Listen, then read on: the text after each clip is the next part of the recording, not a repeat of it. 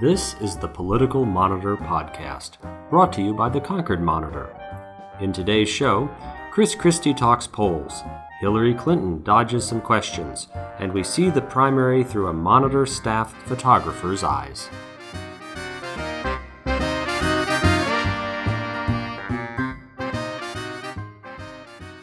I'm Clay Wirestone, a columnist and editor for the Monitor, and I'm glad to welcome political reporter Casey McDermott. Hi there, Casey. Hello. Great to be here.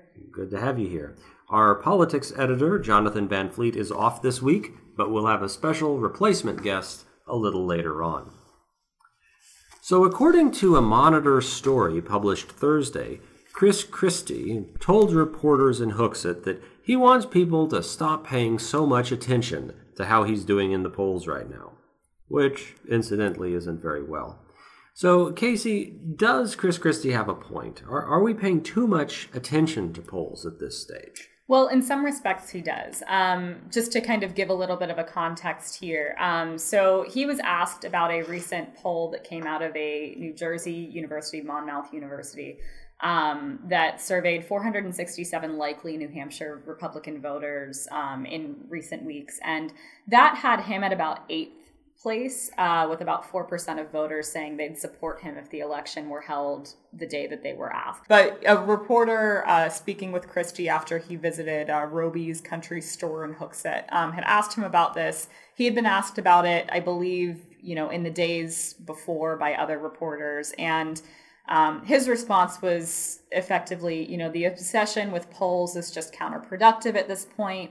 And he went on to say that at this time in New Hampshire, 4 years ago, Herman Cain was winning. At this time in New Hampshire, 8 years ago, Rudy Giuliani was winning. He said, I don't think either one of them became the Republican nominee, nor did either of them win the New Hampshire primary. Now, on those 2 points, he actually was not correct. Mitt Romney, looking at an average of polling results from this time in 2007 and 2011, was actually ahead in New Hampshire both times. So when I asked Christie's campaign for clarification on that, he said that, he was trying to make a broader point about national polling, actually. But setting that point aside, let's look at the rest of his quote. He was saying, let's wait. This is why we campaign. Campaigns matter. You saw all these people here this morning, and said that, he's just going to keep doing what he's doing. Doesn't want to get too caught up in the horse race right now because a lot can change, basically, which is what you've heard from other candidates, too. Mm-hmm. You hear O'Malley saying that, the person who's searching in June usually isn't in January. And I talked to Andy Smith, who's the director of the University of New Hampshire Survey Center, a little bit about this. And he said that, Christie does have a point here, that in New Hampshire, a lot of people make up their minds at the last minute, that polls, do serve some purpose and that they provide kind of cues to donors. They can be used and can be influential. In fact, if I'm a donor and I'm looking where I want to put my money, I am probably going to go for the candidate who seems at least a little bit more viable. And often polls are one of the few measures that you have to determine that. Mm-hmm. But they can also kind of facilitate this, this cycle where if you're doing well in the polls, you're going to get more attention. If you get more attention, you're probably going to get more media coverage. If you get more media coverage, you're probably going to get more name recognition, and it just goes on. And the reverse of that is fun if you're experiencing that. And, speaking of polling and who might be doing well, Ohio Governor John Kasich announced his bid for the nomination relatively recently, just a week or so ago, but he seems to be getting some real traction now. Yeah, he's really picked up steam fairly quickly. Now, it is important to keep in mind that he has been running ads in New Hampshire for the last few weeks, started a little bit before he actually officially announced. Those ads came from his super PAC. And he, has been kind of quietly laying the groundwork here for a campaign. But he's up in, I think, third or fourth place in a few polls. Last I saw, unless something changed in the last, hour or so, I think that John Kasich is going to potentially be in a position to slide in there, which is big for him because the debate's happening in his home state of Ohio. Right. And I mean, one of the knocks against John Kasich when he was announcing his bid is that he came very late to all of this. He was not one of the people who'd been laying groundwork for years and years. Like, this is all something that kind of rolled through in the last 2 or 3 or 4 months. Yeah. I mean, I heard that a little bit. I did, I heard a little of that, but then other people I would ask in New Hampshire among kind of, Republican circles here would say that, he still has time. It's not out of the question that he would announce at this point, and that, he does still have the potential to have an influence on the race. So. Well, and it seems like it's seems like it's happening. Yeah.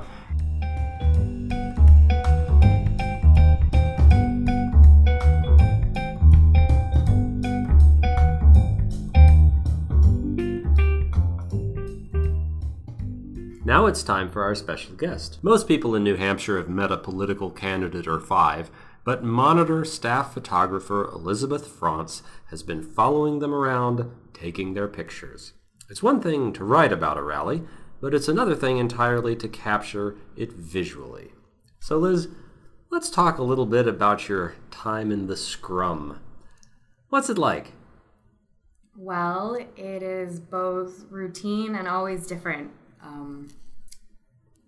Most of the time you just show up early, you wait for somebody to come up to a podium, you take a bunch of pictures, and then you're done. But the most interesting part is trying to make that look different every time and trying to give our audience something different, something that they haven't seen before, something that they can't experience without me.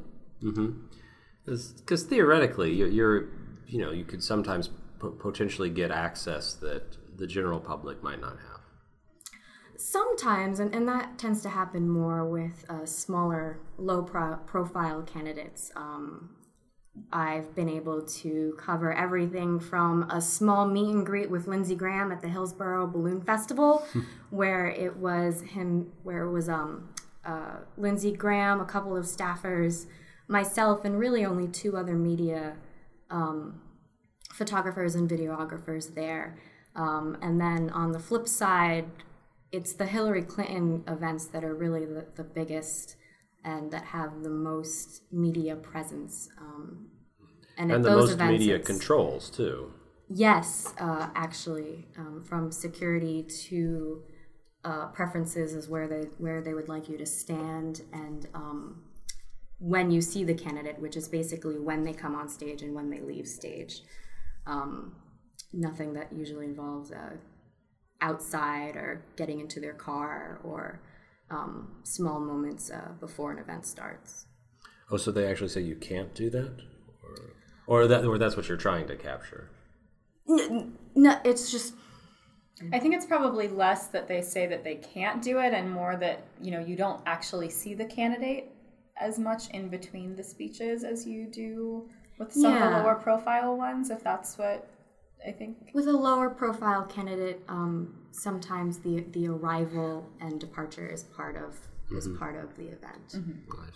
And there's a lot more security with Hillary Clinton. Absolutely. So that kind of takes a little bit of that away. Now, you were along for a pooled event earlier this week too, which was a little bit.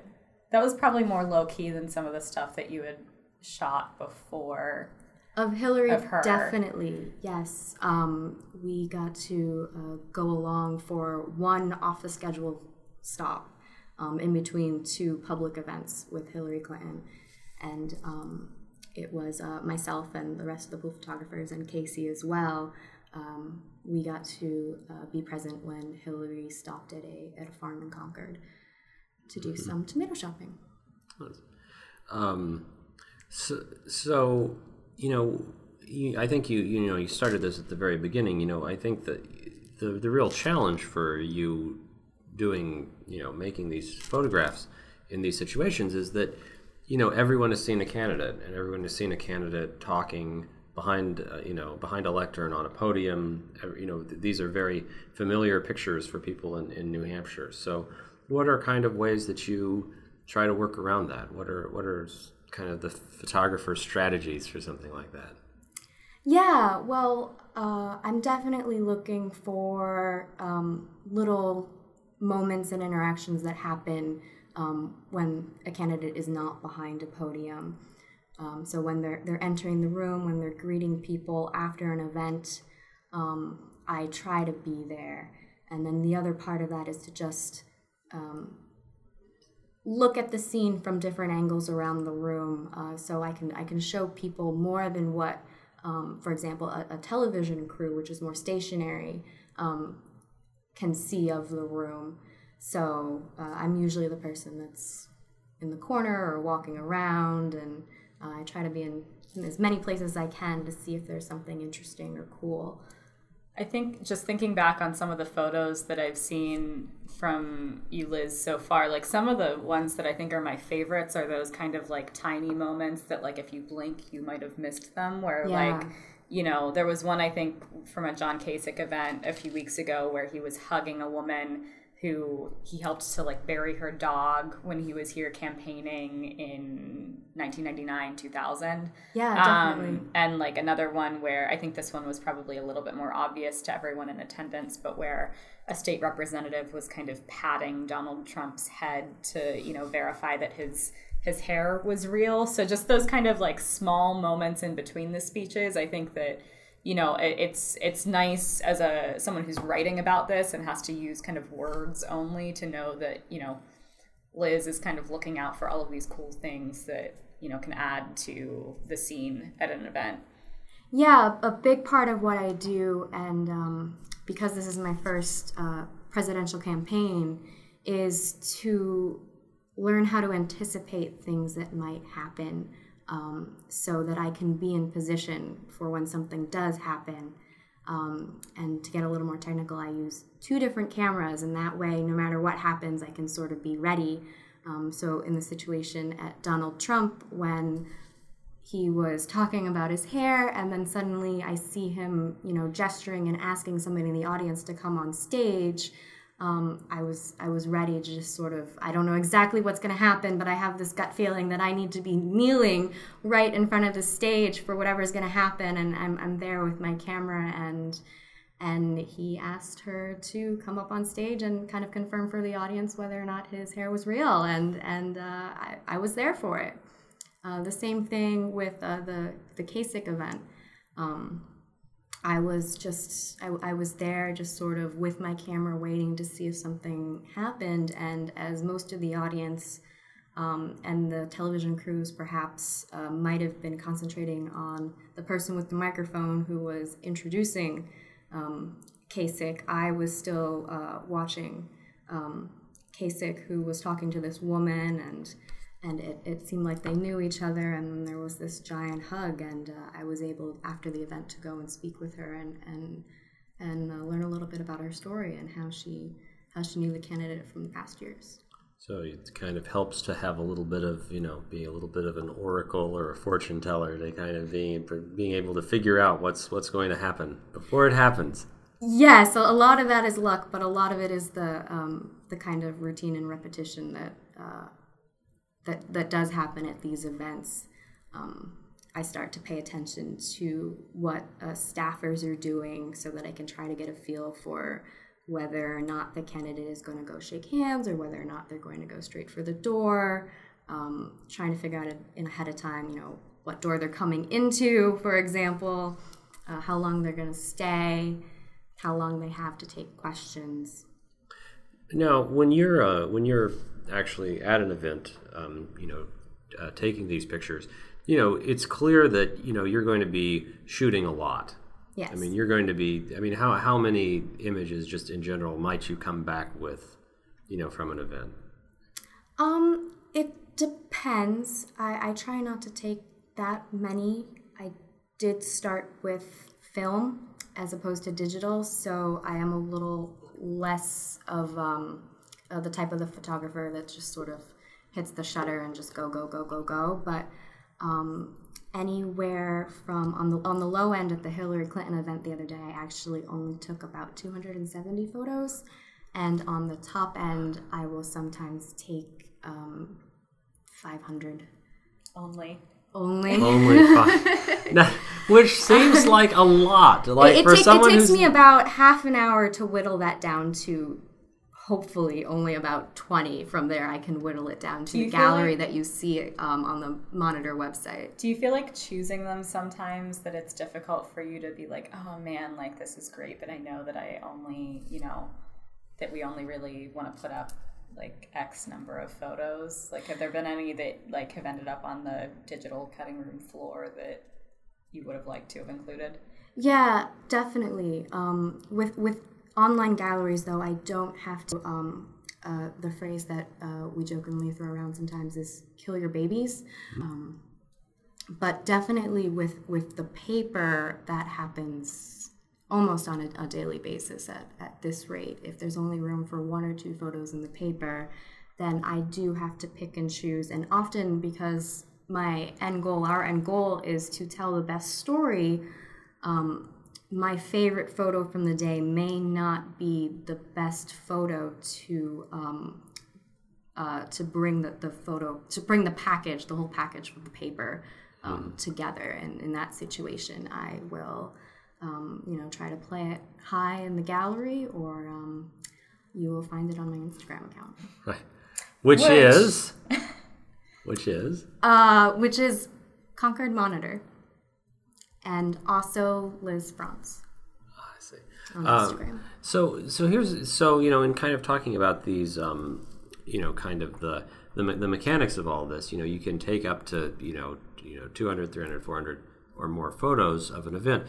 Do you, when you are driving back then from the event to the Monitor building or to home, I guess sometimes you do some photo editing there. Do you have a suspicion? Like, do you know kind of what the photos are at that point? Or does the editing process surprise you? It's a little bit of both, but most of the time, as I'm taking a photo, I have an idea of whether or not it is going to be the one, hopefully. Or at the very least, it is a series of photos, maybe a sequence of 5 or 6 photos that I know I need to come back to because there might be something there. On occasion, there are times when I'll be going through a take of photos and I'll find something that that didn't initially stick out to me. And those are always pleasant surprises.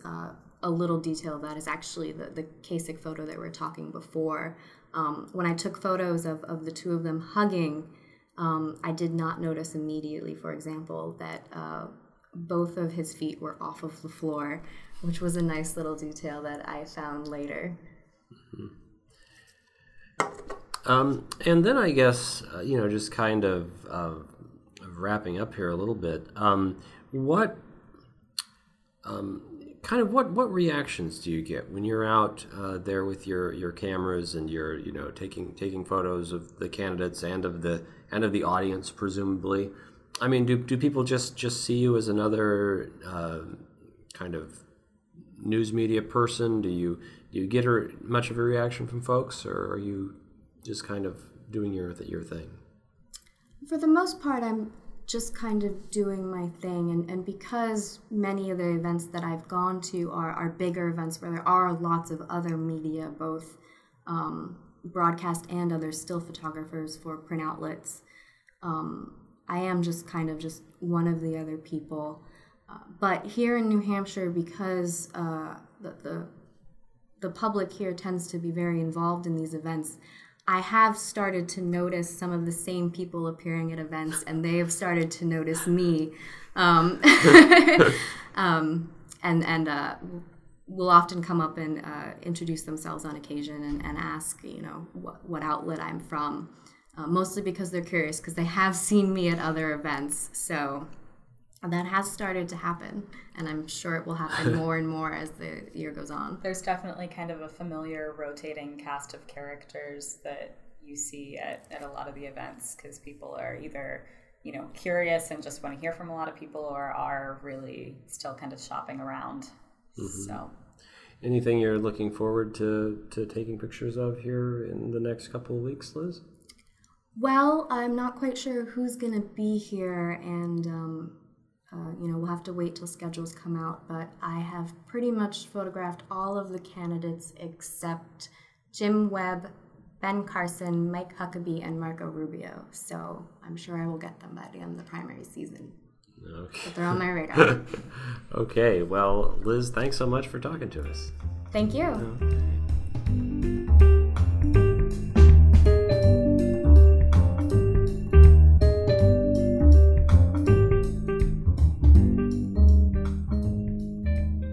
Turning to Democratic primary frontrunner Hillary Clinton, she's been visiting New Hampshire recently and answering some tough questions.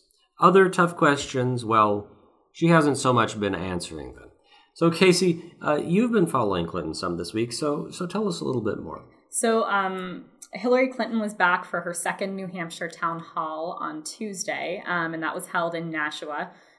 She took a question from one voter who asked her for yes or no. Are you in favor of the Keystone XL pipeline? And Clinton essentially said in response that she couldn't give this voter an answer at this point, and cited just generally when she was talking to him, and again when she was talking to the media later, that she's in kind of a unique position in her eyes, in that when she was Secretary of State, she had some involvement in this. She didn't want to overstep Secretary Kerry and President Obama on this, wanted to wait for them to kind of make a decision on where they're going to go with this.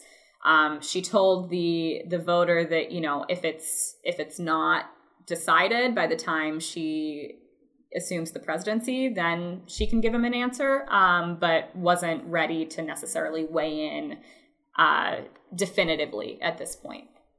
Mm-hmm. And then you had some a follow-up for her on that too. I did, yeah. And I mean, this is something that she was asked. This ended up being kind of the big national story to come out of the event on Tuesday. And several other reporters at this point had asked her about it. I think there was a follow-up question after my question. I was given a question during the press availability and had asked, you know, basically that when candidates are on the campaign trail in New Hampshire, they're often asked to weigh in on issues that could still be up for consideration by an administration. So, you know, keeping that in mind and keeping in mind her original explanation, are there any other issues where she would, you know, be hesitant to weigh in the same way? And she didn't identify any others, but said that, you know, she can't necessarily rule that out because she doesn't know what else is going to come up. So I think that, you know, that response and the response that she gave earlier was not necessarily satisfactory to a lot of people.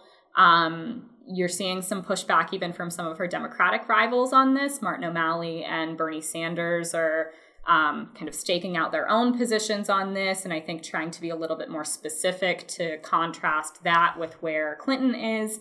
And I didn't get a chance to talk to the voter to catch him before he left, but I saw reporting elsewhere that the voter who asked the question didn't really feel like that was a substantial answer either.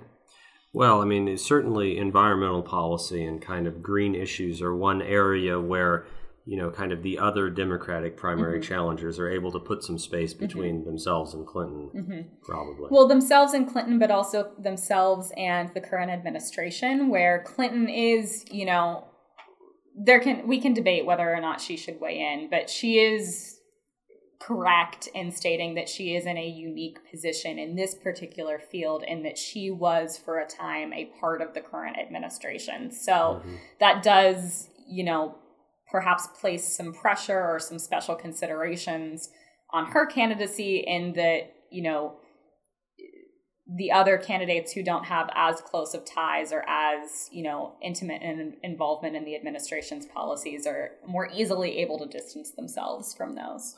Sure. And you also wrote a story this week talking a little bit about Hillary Clinton's kind of the way that she was talking about gender and the role that gender was playing in the race. And I thought that was interesting. Yeah, I actually had read this really interesting book earlier this year, written by Rebecca Traister, a journalist, that was called Big Girls Don't Cry. And it was an analysis of the role of gender broadly, not just with regard to Hillary Clinton, but with other candidates' wives, Sarah Palin, in the 2008 election. So that was kind of in the back of my head on Tuesday. And I had kind of picked up on this a little bit during earlier visits, but the conventional wisdom is that Hillary Clinton and her advisors and her team were more hesitant to kind of invoke the historic nature of her candidacy in the 2008 cycle, and were less explicit about, calling upon her as a female candidate, using that to their benefit. And this time around, you're seeing a pretty different approach. So a young girl actually gave her kind of a perfect opening for this at the end of the town hall. It was the 11th and final question, and a 10-year-old named Emily Wall had raised her hand, and Clinton called on her, and she said, I would like to shake the hand of the first woman president of the United States, which of course you can imagine went over spectacularly in the room. Everyone clapped. Hillary Clinton called her up. She gave her a hug. It's been, used extensively by the campaign as this great photo op in the days since. But after Clinton called her up, she, turned to the audience and said something to the effect of, I'm not asking you to vote for me because I'm a woman. I'm asking you to vote for me on my merits. But then added, one of those is that I'm a woman. So you can definitely see how she's leveraging that in this campaign. Now, one of the other things this time around that's interesting is that, of course, Clinton is not the only woman who's in the race. You also have Carly Fiorina on the Republican side, who is, while perhaps not as obvious in invoking gender as Clinton has been, hasn't shied away from it. She's, been pretty ready to stand up for herself if she thinks that she's being treated unfairly in the media. She got into a little bit of a back and forth with Katie Couric when she was asked if she was just seeking out a vice presidential nomination. And I spoke with a local Republican activist here who said that was something that she really thought was not appropriate for Couric to be asking, that she would never ask that of a man. And this particular activist, her name's Jan Glassman, and she's the head of the New Hampshire arm of this organization that seeks to kind of promote and encourage more conservative women to get active in politics. Mm-hmm. And one of the things that she was telling me is that, she thinks it's important for people to not, and for the media to not kind of make women into this single issue demographic, that, journalists should not be so ready to only paint women as voters who care about, abortion or issues like that. And so it's definitely, the gender card, for lack of a better term, is definitely playing on both sides. Mm-hmm. And I think it'll be really interesting to see how that unfolds. Well, and of course, Carly Fiorina has not been shy about, perhaps not necessarily invoking gender specifically, but comparing herself to Hillary Clinton. Yeah, it's actually one of her key points. Yeah, I mean, it's kind of implicit in her candidacy that she is, by running, she's saying, and the Republican Party is kind of saying, whoa, Democrats aren't the only ones who can appeal to women. There are plenty of conservative women. I'm going to be a representative for them. And she also, in speaking to, I believe it was a Christian Science Monitor breakfast earlier this year, had said that basically, if she ends up facing Hillary Clinton, then that's going to kind of neutralize the idea that Clinton can play up her gender as much as she would if she were facing any of the 15, 16 men who are running for the Republican nominations. So. Mm-hmm. And then also not leaving the Democratic side of things just yet.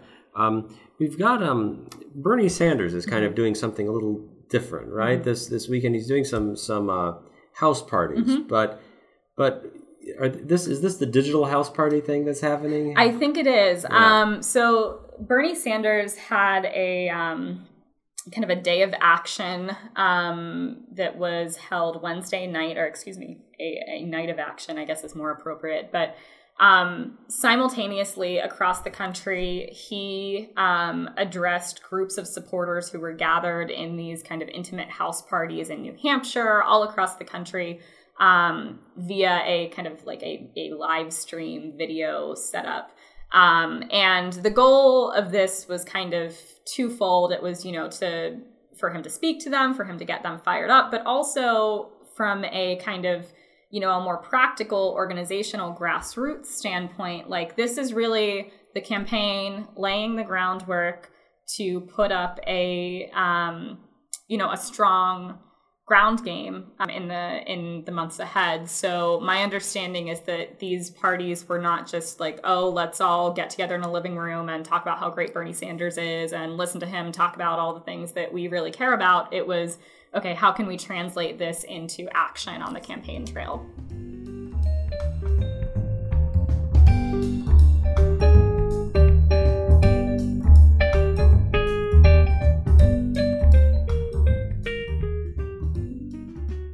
So finally this week, there has been a lot of attention paid in New Hampshire to some ongoing controversy around Planned Parenthood, and also a little bit of a fracas about the state's new drug czar, John Wasmac. So, Casey, let's talk a little bit about what's going on with these stories.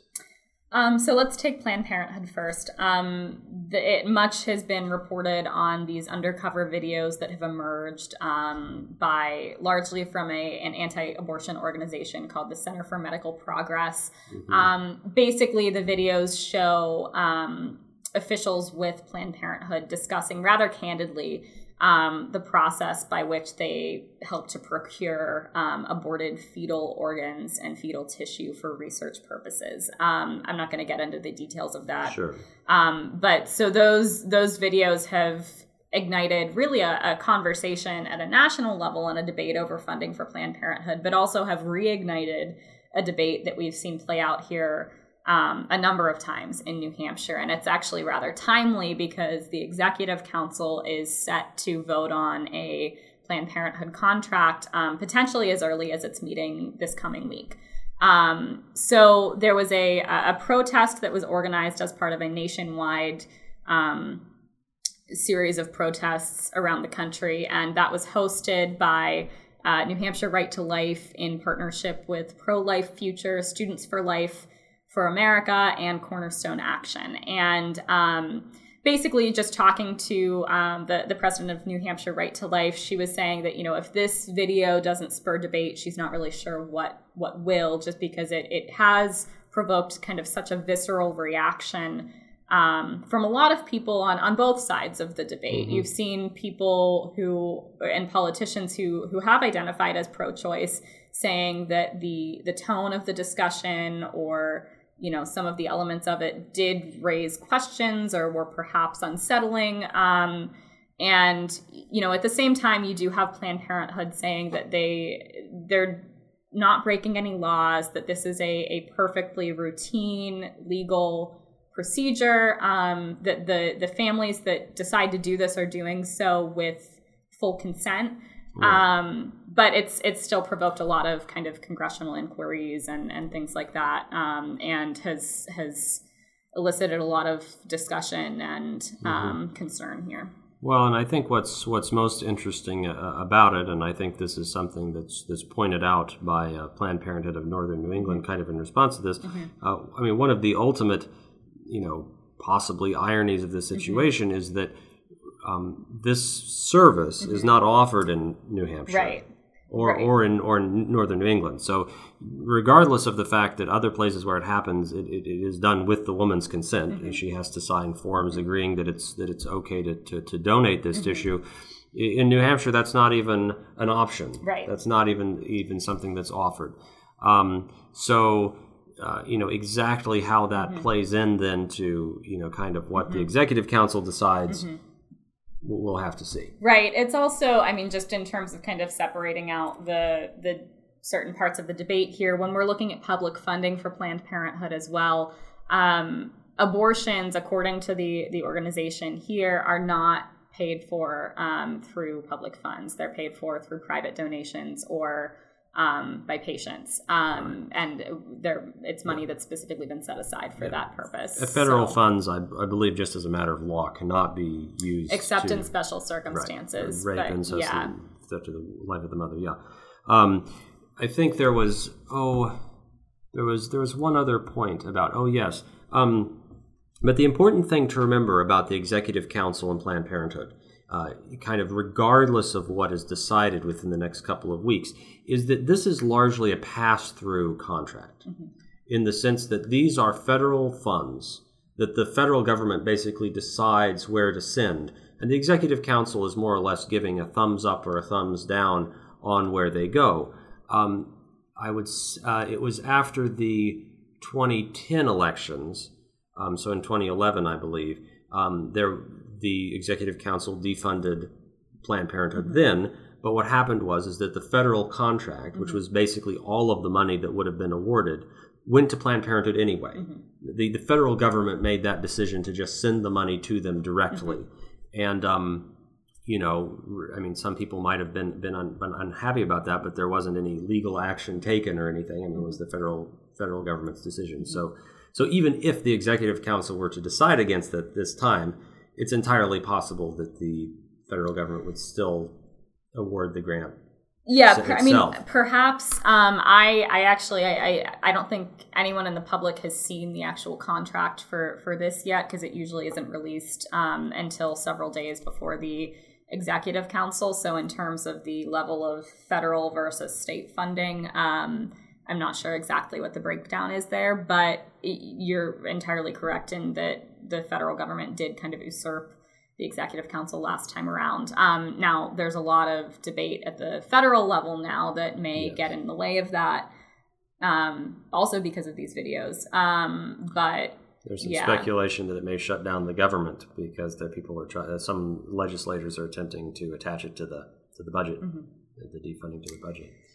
Yep. So, which will make it an exciting August or September.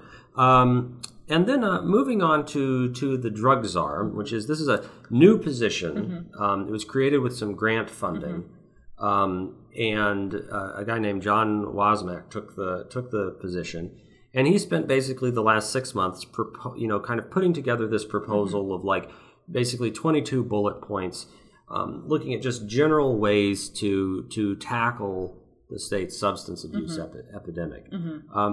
But that wasn't kind of the end of it.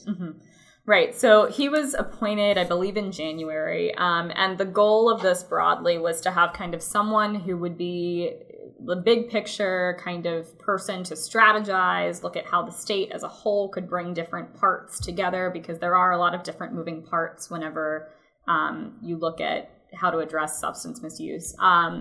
So there had been a series of stories that came out in recent weeks and interviews with people, largely police chiefs of kind of major cities in the state, who had said that they had little to no contact with him, that they didn't really know, who he was. This added on top of kind of existing criticism that the Republican Party and other Republican legislators had been throwing at Governor Hassan and her administration for not doing enough on the issue of substance abuse. So this was, just something that added even more fuel to that.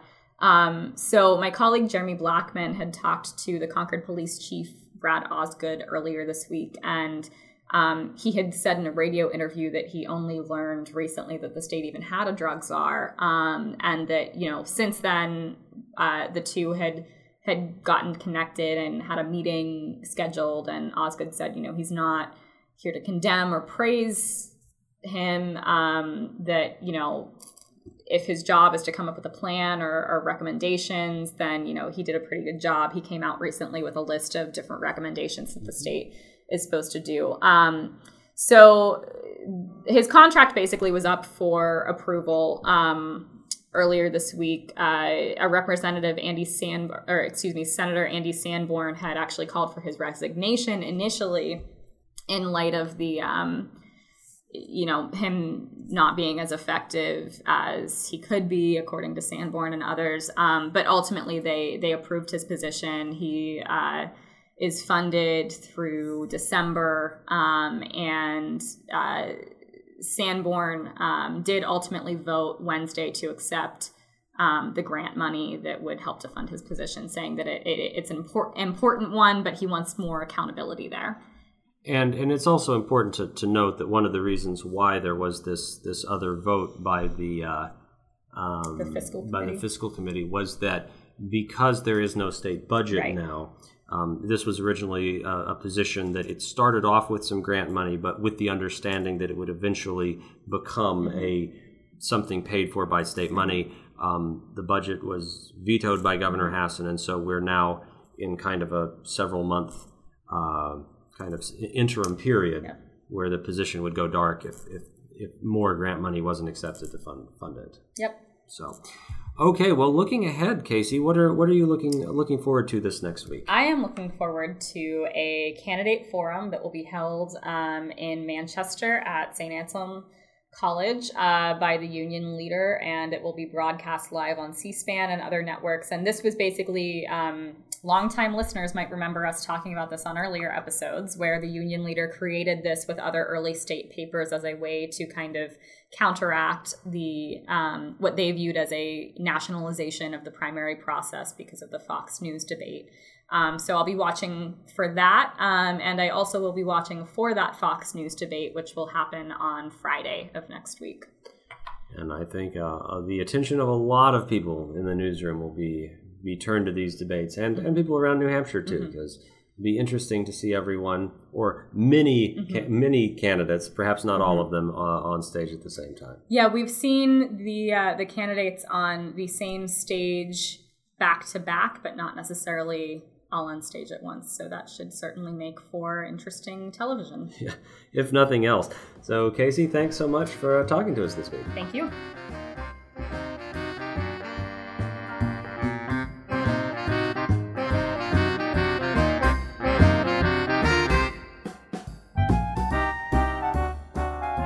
Thanks for listening.